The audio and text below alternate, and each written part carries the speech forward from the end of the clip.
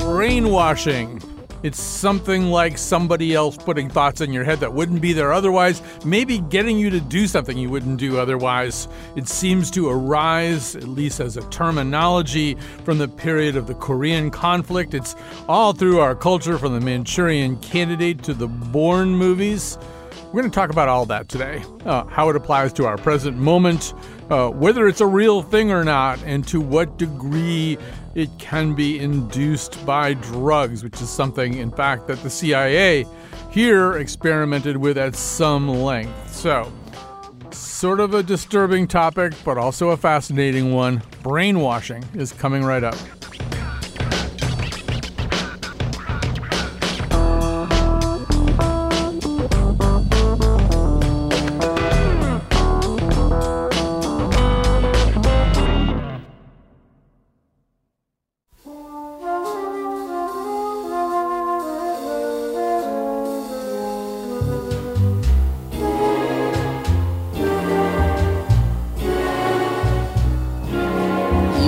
Go to my head and you linger like a haunting refrain, and I find you spinning round in my brain like the bubbles in a glass of champagne. You go to my Thank you, Ella. So we're going to be talking about brainwashing today. Brainwashing is people going to your head, getting inside your head, maybe making you do things you would not otherwise do. The word has a long and complicated history. You're going to hear about it today. I'm going to begin by just reminding you of another expression, another kind of imprecise expression that has come to be a little bit or nearly synonymous with brainwashing. And it's actually an expression I've tried to weed out of my own discourse, although I'm not entirely successful, I don't think. And it's drink the Kool-Aid. So, you are said to, it is said that you drank the Kool-Aid when you fully embrace something, right? Embrace some concept, some idea.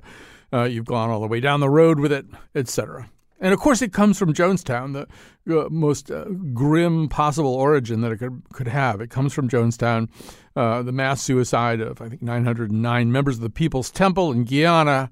And the weird thing about it is, drinking the Kool-Aid was not how they got brainwashed, right?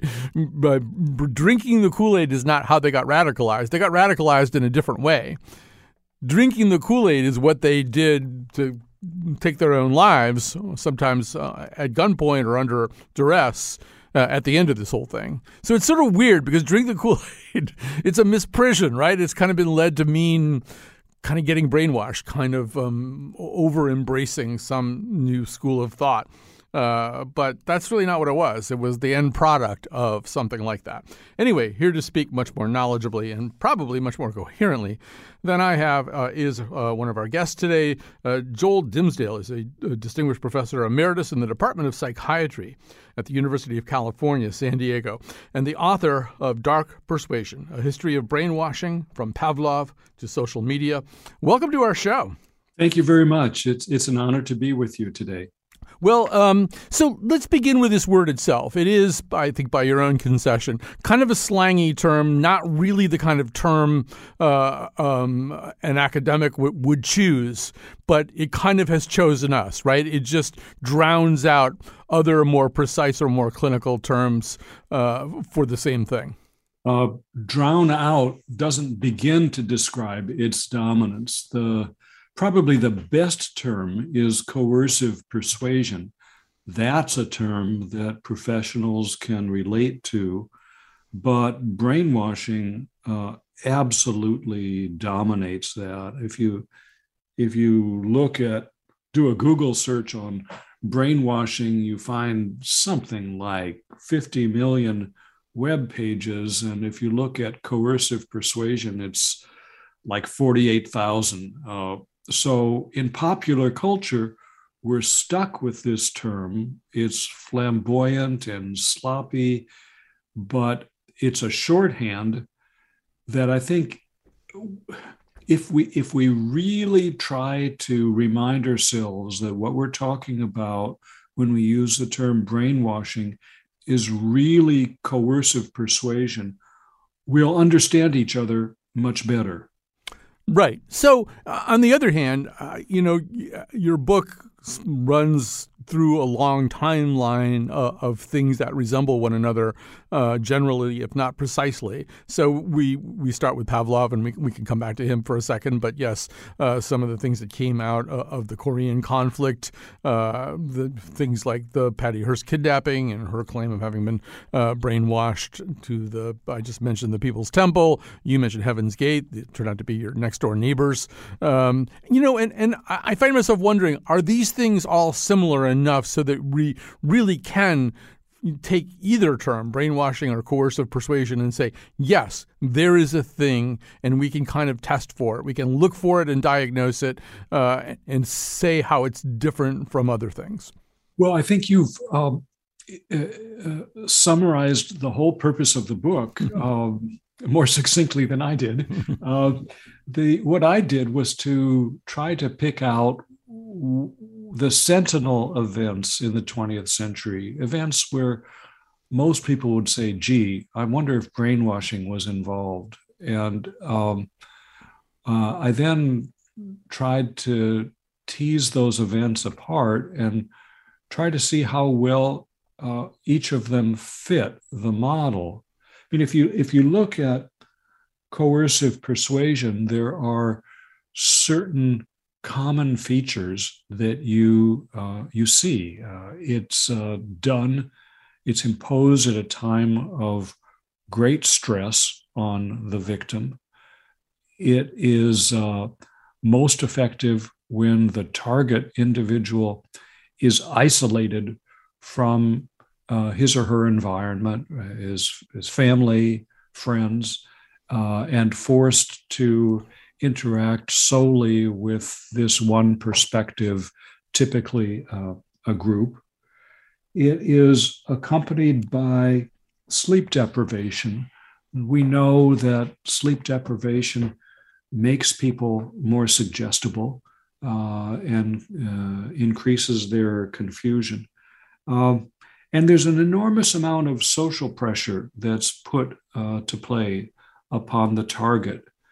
So one can generate a list of 4 or 5 or 6 common features in brainwashing and ask, well, how much of that appears to have been present during Stalin's purge trials or during Patty Hearst's captivity, etc.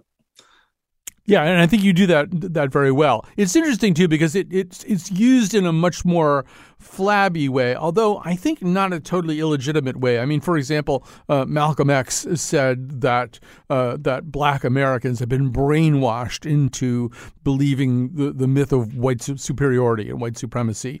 There was a documentary in 2016 called "The Brainwashing of My Dad." It was by a young woman whose father, in retirement, got really interested in right-wing talk radio and Fox News and Rush Limbaugh and Roger Ailes, and she felt as though he changed. He wasn't the same person anymore. He had a whole different set of beliefs and a whole different set of impulses that had supplanted the old ones. Those are interesting, and I think they're legitimate grievances, but they probably don't fit in to the coercive persuasion rubric that you just described. Yeah, I think it's a very interesting comment. If you imagine like a cloud of words that have some overlap, there's brainwashing, there is persuasion, there is education, there is indoctrination. All of those things share some features, but the real nubbin of brainwashing has to be coercive persuasion. I don't think it's enough to say somebody was just persuaded. If you're going to use a term like brainwashing for clarity, we should talk about a circumstance when an individual is sequestered and forcibly indoctrinated. So these comments about the brainwashing of America, I think that should get us all thinking. Are we being in some way indoctrinated? That's a fair question.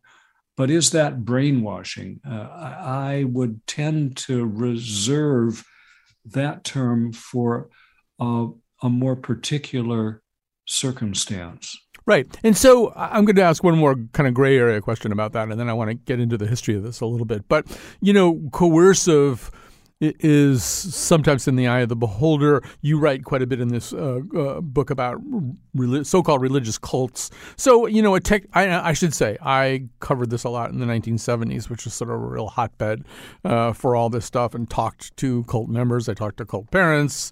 I covered deprogramming situations.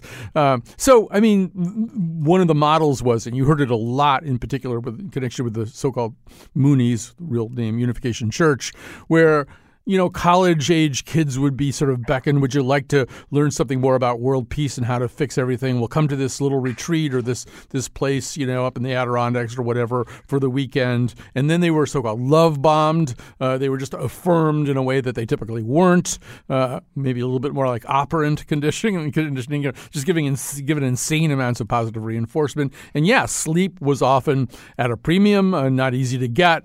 It wasn't like they were being held in an internment camp somewhere. But I think based on what I read in your book, you regard that as at least potentially a kind of brainwashing.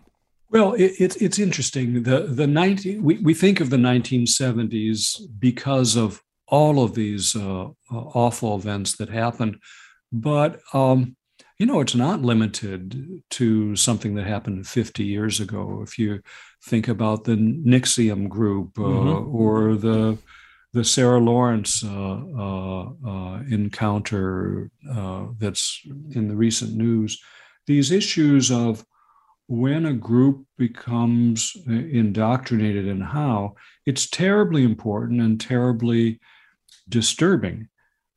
So I don't think it's something that's musty. No, I didn't mean to say that.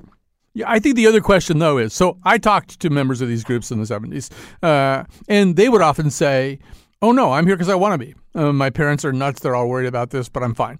Now, one of the interesting questions here is, are they, in fact, engaging in acts of volition by participating, or has the genius of the indoctrination been to create a sense of volition where really there isn't one, that there's sort of a sense of, I'm doing what I want to do. No, you're really doing what we want to do, but we've managed to persuade you of the former. I don't know. What's your thought about that?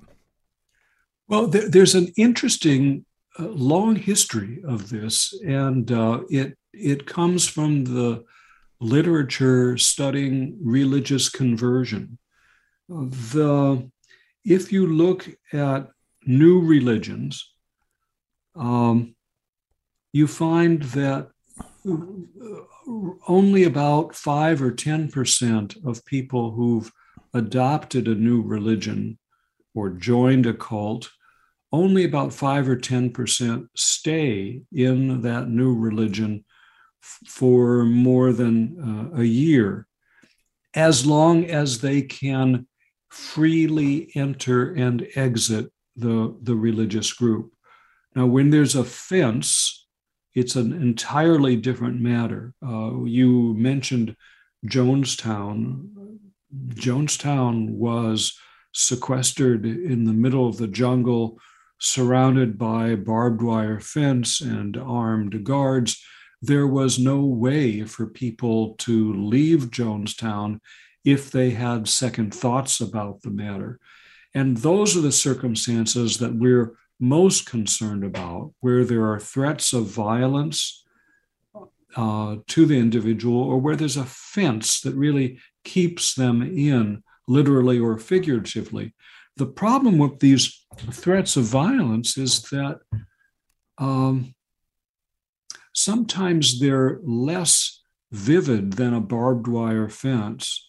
Patty Hearst, for instance, was told that if she ever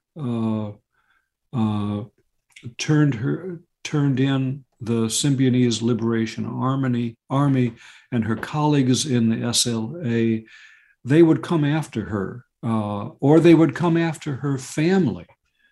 So that the question is, do you regard that as a palpable threat that impedes a person from coming and going?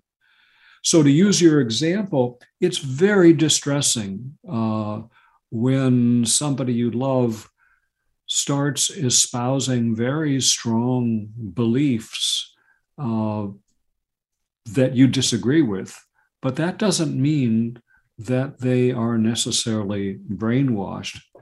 I think if you're a parent, a lover, a friend of someone under those circumstances, you hope to retain some open communication and hope that the person will return. This issue of deprogramming is, it's like brainwashing the brainwashed. Yes. And it's very troubling. Right. I mean, there were civil liberties issues around that and the sense that the cure kind of resembled the disease in some alarming ways. We're going to take a quick break here. We're talking to Joel E. Dimsdale, his book, Dark Persuasion, A History of Brainwashing from Pavlov to Social Media.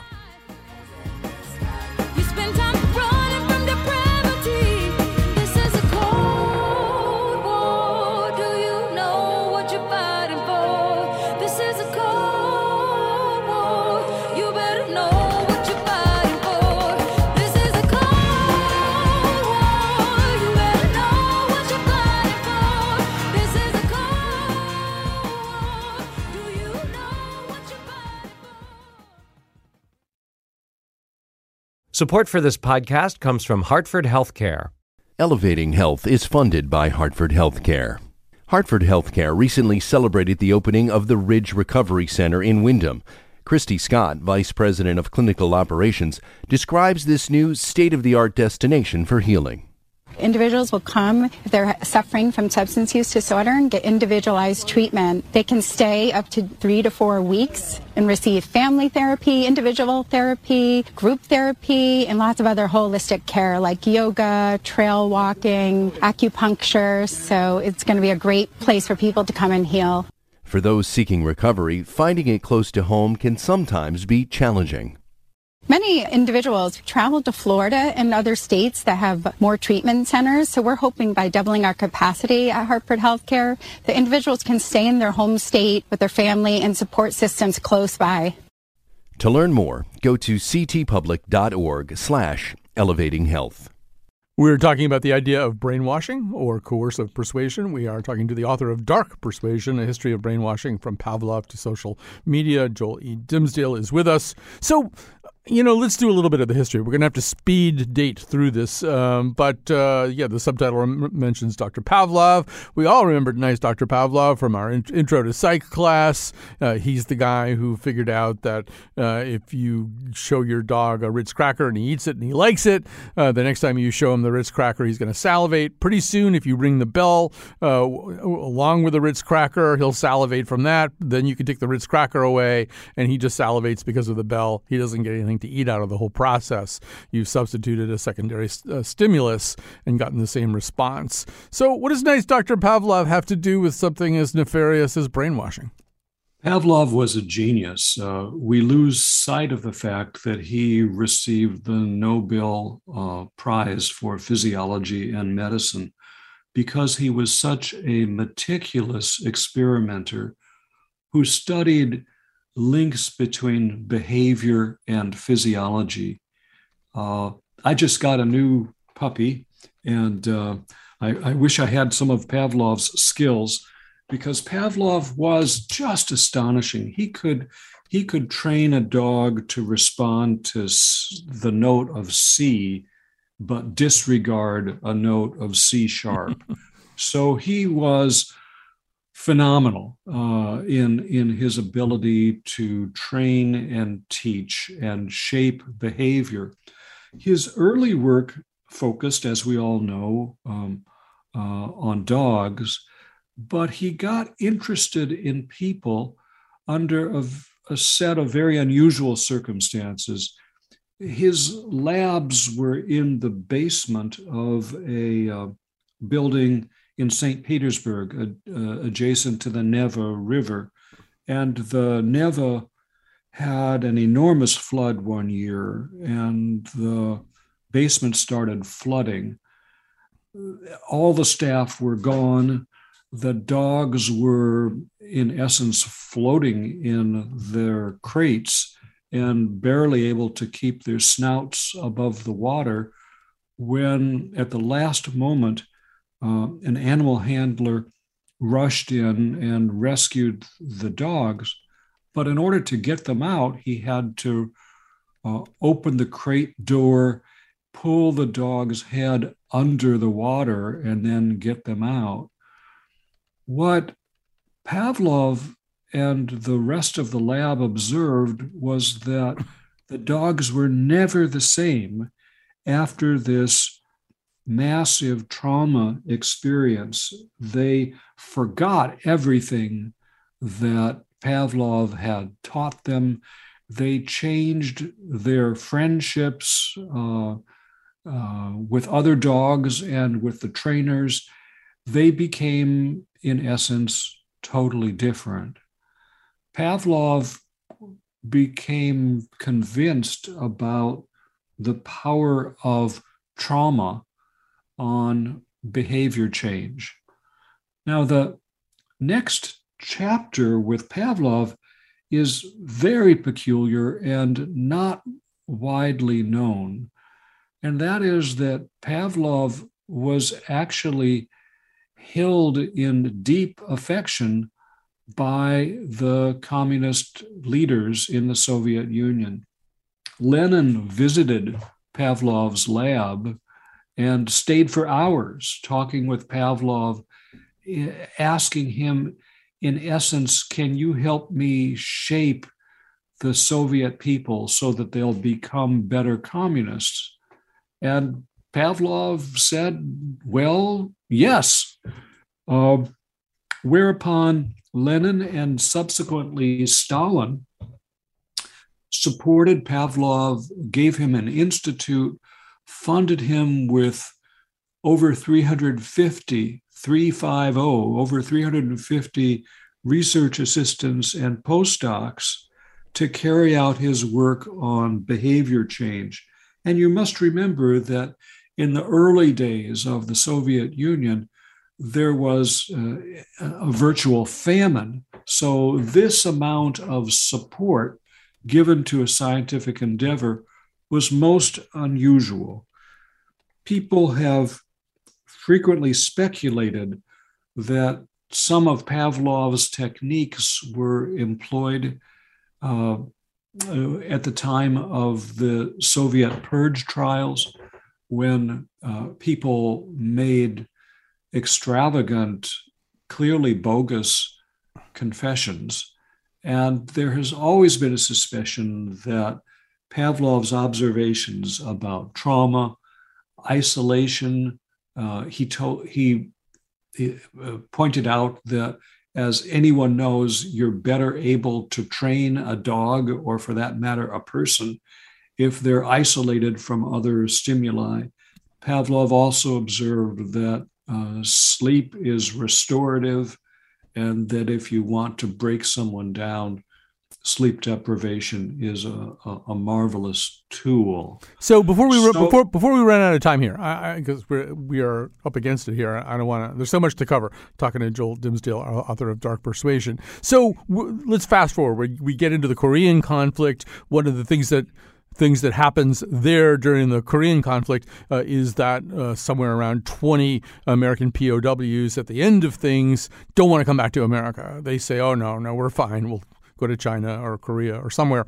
And people will say, well, what happened there? Something happened there. So we start to get that idea of brainwashing, and that's when the term begins to be slung around. And of course, the other thing that happens, and we don't have time to talk about it in any kind of depth, is then the U.S. starts thinking, well, how could we do that? That sounds pretty good. At which point you get an MK Ultra, right? This is the CIA messing around with drugs to see if they can create similar effects. I don't know if you can give us that whole thing in a nutshell. Well, let's start with the MK Ultra. I don't know whether your listeners are familiar with any of the Jason Bourne books or movies, but there is more than a teaspoon of truth embedded in the plot of the movies. So recall the movie. Jason Bourne, a young, somewhat unhappy man, sees a avuncular psychiatrist who essentially agrees to obliterate his memory and train him so he'd learn new things. Now, in the Jason Bourne thing, the books, the psychiatrist trains him to be the massive assassin.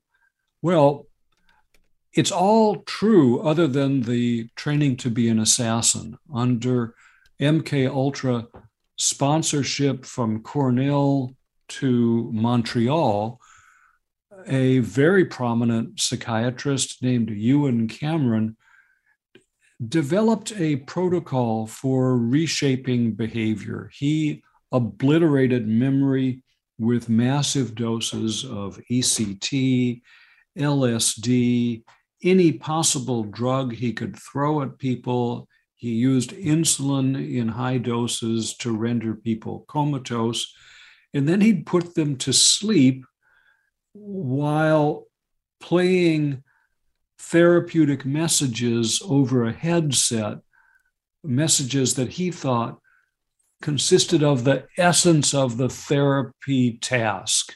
And he would play these messages up to 250,000 times. Messages like, Ruth, you love your husband. Hank, you need to be more assertive at work. Over and over and over.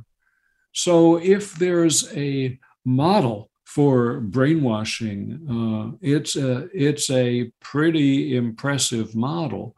What's interesting is what he achieved. He, in fact, could obliterate people's memories, sadly, and many of his patients had long-lasting problems. All right, we are going to have to stop there, Joel Dimsdale. Unfortunately, we've got to go to a pledge break here. We're in the middle of Pledge. The author of Dark Persuasion, A History of Brainwashing from Pavlov to Social Media. This is a trope that also runs through our culture, our popular culture. When we come back from this break, we're going to talk about that. How does it show up in other places? Brainwashed in our childhood, brainwashed by the school, brainwashed by our teachers and brainwashed by all their rules, brainwashed by our leaders, by our kings and queens, brainwashed in the open. In the U.S., we tend to think of slavery as a Southern thing. Slavery in New England has been intentionally erased. The story we tell is this is family slavery, so it comes off as very benign and not dehumanizing. Coming March 18th, a special series, Unforgotten, Connecticut's Hidden History of Slavery. Visit ctpublic.org/unforgotten. Funding provided by the Wadsworth Atheneum Museum of Art and the Amistad Center for Art and Culture. Connecticut's own Jacques Pepin is a culinary icon. When you make a contribution to Connecticut Public today, you can experience a once-in-a-lifetime dinner with the acclaimed PBS chef and author on Monday, May 6th at the gorgeous oceanfront Madison Beach Hotel in Madison, Connecticut. Sponsored by Isana Plastic Surgery Center and Med Spa and Fuchs Financial. For tickets, visit ctpublic.org/Pepin. And we are back. Time to say some thank yous and dish out some credit. A lot goes to Dylan Reyes and Kat Pastor. They are the technical producers today in the control room. And then Lily Tyson is the senior producer of the Colin McEnroe Show and producer of this particular episode, which is about the notion of brainwashing. So we've talked a little bit about the goal of of pinning historical meaning and clinical meaning to the idea. But the place a lot of us encounter it is in our popular culture. To talk about that is Tim Melly, a professor of English at Miami University. Welcome to our conversation. Hey, great to be here, Colin. Thanks for having me. So I'm going to start with, I think, probably the mother of all brainwashing movies. This is The Manchurian Candidate. The cultivation of hydrangeas was evolved from a number of varieties originally found in Japan. Not all of which, of course, have the same characteristics. Two of them do not share the quality of producing blue flowers in mineral-rich soils. Allow me to introduce our American visitors. I must ask you to forgive their somewhat lackadaisical manners, but I have conditioned them, or brainwashed them, which I understand is the new American word, to believe that they are waiting out a storm in the lobby of a small hotel in New Jersey, where a meeting of the Ladies' Garden Club is in progress. You will notice that I have told them they may smoke. I've allowed my people to have a little fun in the selection of bizarre tobacco substitutes. Are you enjoying your cigarette, Ed? Yes, ma'am.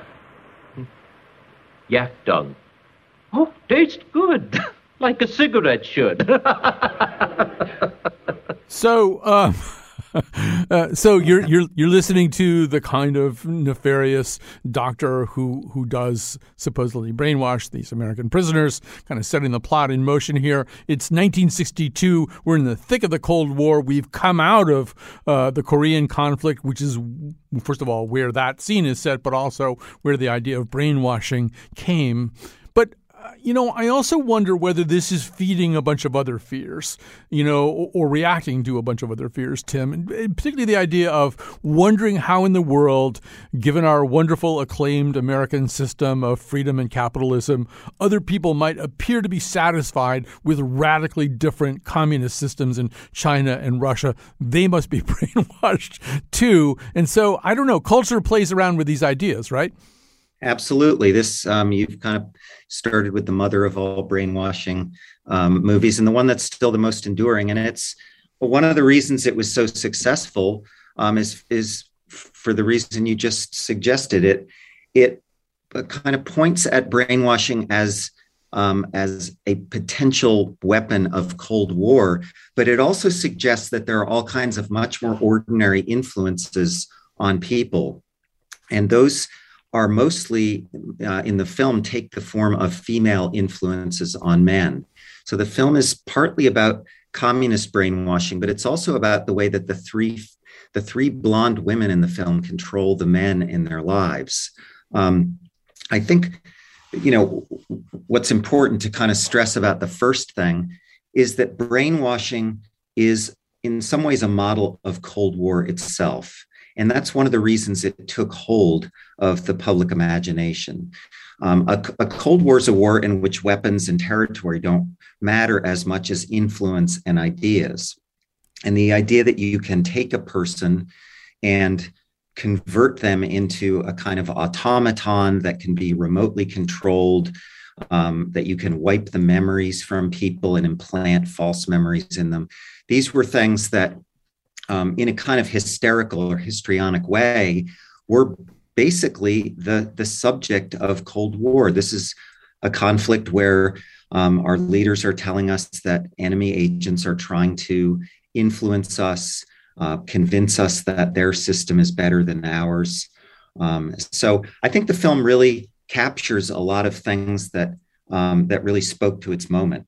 Tim, when you say that thing about the women, I hadn't thought about it that way, and I haven't watched the movie in a while, but I think it could be said, without stretching a point too much, that the movie is also full of anxiety about societal change, all kinds of change. We know in the wake of World War II, things start to change. There's a redistribution somewhat of wealth and power, and there's change in the air. So we're heading into the 60s. We're going to run into something called women's liberation, which is one expression of feminism. And these women My recollection is that Angela Lansbury has this kind of cryptosexual relationship with her, or sexualized relationship with her son in this movie. There's a sense that women might be dangerous and powerful in unanticipated ways, and maybe that's another anxiety the film is dealing with in a fairly subtle way. Yeah, man, I don't think it's that subtle. As you said, there is this kind of creepy moment where, Angela Lansbury has her son Raymond Shaw, who's the brainwashed assassin in the film, sit on her lap and she kisses him. And it's not a peck on the cheek. Mm-hmm. So there is a lot of strange stuff in the film. I think one thing to just recognize about that film is that the famous brainwashing scene that you played a bit of at the beginning of this segment it represents the dream of the protagonist, Ben Marco, one of these guys that was taken and brainwashed in Manchuria. So yeah, we should say that obviously this particular movie expresses a lot of anxieties that were around. But as we covered a little bit with Joel Dimsdale, no sooner does the American defense and espionage establishment recover from this idea that maybe people were being brainwashed by Chinese communists or whoever. They think, how can we brainwash people? And that's when MK Ultra starts up. That's this whole notion of messing around with psychotropic drugs, especially LSD, to see if you can change people's behavior that way. And after not too long, culture starts to change and reflect that a little bit. Actually, we're jumping quite a few decades ahead, but it seems to me that gets us somehow to this. Who has a safety deposit box full of money and 6 passports and a gun? Who has a bank account number in their hip? I come in here, and the first thing I'm doing is I'm catching the sight lines and looking for an exit. I see the exit sign too. I'm not worried. I mean, you were shot. People do all kinds of weird and amazing stuff when they are scared. I can tell you the license plate numbers of all 6 cars outside. I can tell you that our waitress is left-handed and the guy sitting up at the counter weighs 215 pounds and knows how to handle himself. I know the best place to look for a gun is the cab of the gray truck outside. And at this altitude, I can run flat out for a half mile before my hands start shaking. Now, why would I know that? How can I know that and not know who I am? So we get Jason Bourne, who doesn't know who he is. He is the product, it turns out, of some kind of government super secret black ops that does exactly that, erases some of people's memories, some of people's volition, turns people into augmented assassins, some of whom, when they fail their mission, will just jump out a window and kill themselves. So it seems, Tim, we've transferred our anxieties from communists who might be trying to mess around with us in our heads to us who might be trying to mess around with people's heads. So to me, you've got those two things showing up in our culture. And culture often, popular culture often is about our anxieties, the things that we're the most afraid of. And you see this in horror, you see it in action and espionage. What are we worried about? Let's make a movie about it. Sometimes the auteurs don't necessarily know that that's happening. So another thing that we've started to think about, another thing that's kind of in our environment, and Dylan, we're about to go to the final clip here. Another thing that's kind of in our minds right now is that whole question of trauma, of what do we do with thoughts and memories we wish we didn't have. And we talk about this, I think, more systemically and more concretely than we ever have before. So you start to get a different kind of movie, maybe even sort of a comedy. So let's play A2 here, Dylan. Remember the Alamo. Remember the Sabbath day and keep it holy. But why remember a destructive love affair? Here at Lacuna, we have perfected a safe, effective technique for the focused erasure of troubling memories. Our patented non-surgical procedure will rid you of painful memories and allow you a new and lasting peace of mind you never imagined possible. Don't forget, with Lacuna, you can forget. So that's Tom Wilkinson in The Eternal Sunshine of the Spotless Mind. So now we're sort of into a different terrain here. Like, what if you want that? Yeah. So, I think you're getting into the idea, the fact that brainwashing has continued to be this durable idea, partly because it's a way of thinking about amnesia and what we forget. And I think if you, one of the interesting lines in the culture on brainwashing is the connection between the Manchurian Candidate and things like the Bourne movies or Homeland, which both had brainwashing themes in them, right? And if you think about the Bourne films, we've got this brainwashed assassin who's unbelievably efficient and good at his work and can't remember any of the horrible things he's done at the behest of the CIA. He's played by Matt Damon, this very likable actor. And I think he's a way of thinking about a problem in contemporary democracy, which is that citizens in a democracy are supposed to be robustly discussing what their government does. And yet we have a lot of clandestine agencies and programs now. And so there are a lot of things that we can't know.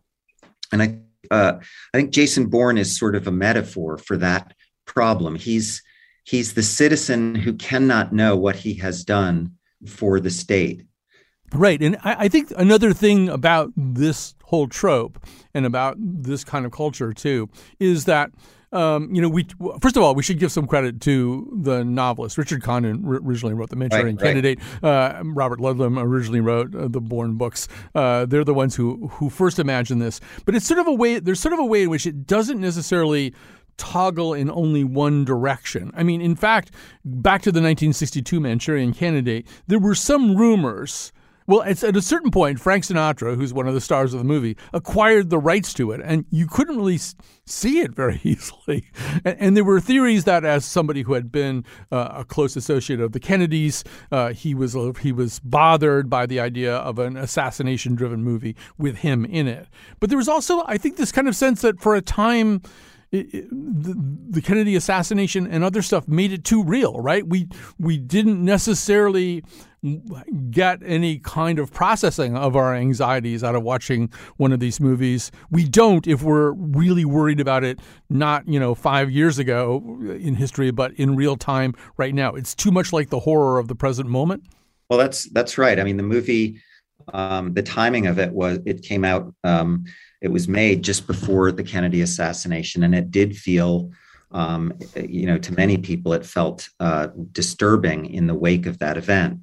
So, as you said, there was this move to keep it, to kind of take it out of the public realm for a while. And I think along with it is the mystery of Oswald, too. Who is this guy? Where does he come from? How did he get to be who he is? How did he turn into this guy who would shoot the president? Was he radicalized in Cuba? What happened here? I mean, it was a little bit too close, right? Yeah, I think that's right. I mean, there were a lot of questions like that. And frankly, the brainwashing took hold in the American imagination in the Korean War because there was a prominent group of officers who were POWs in Korea who confessed during their captivity to war crimes. They confessed to using biological weapons in Korea, which was something they had not done. And some of them actually refused repatriation.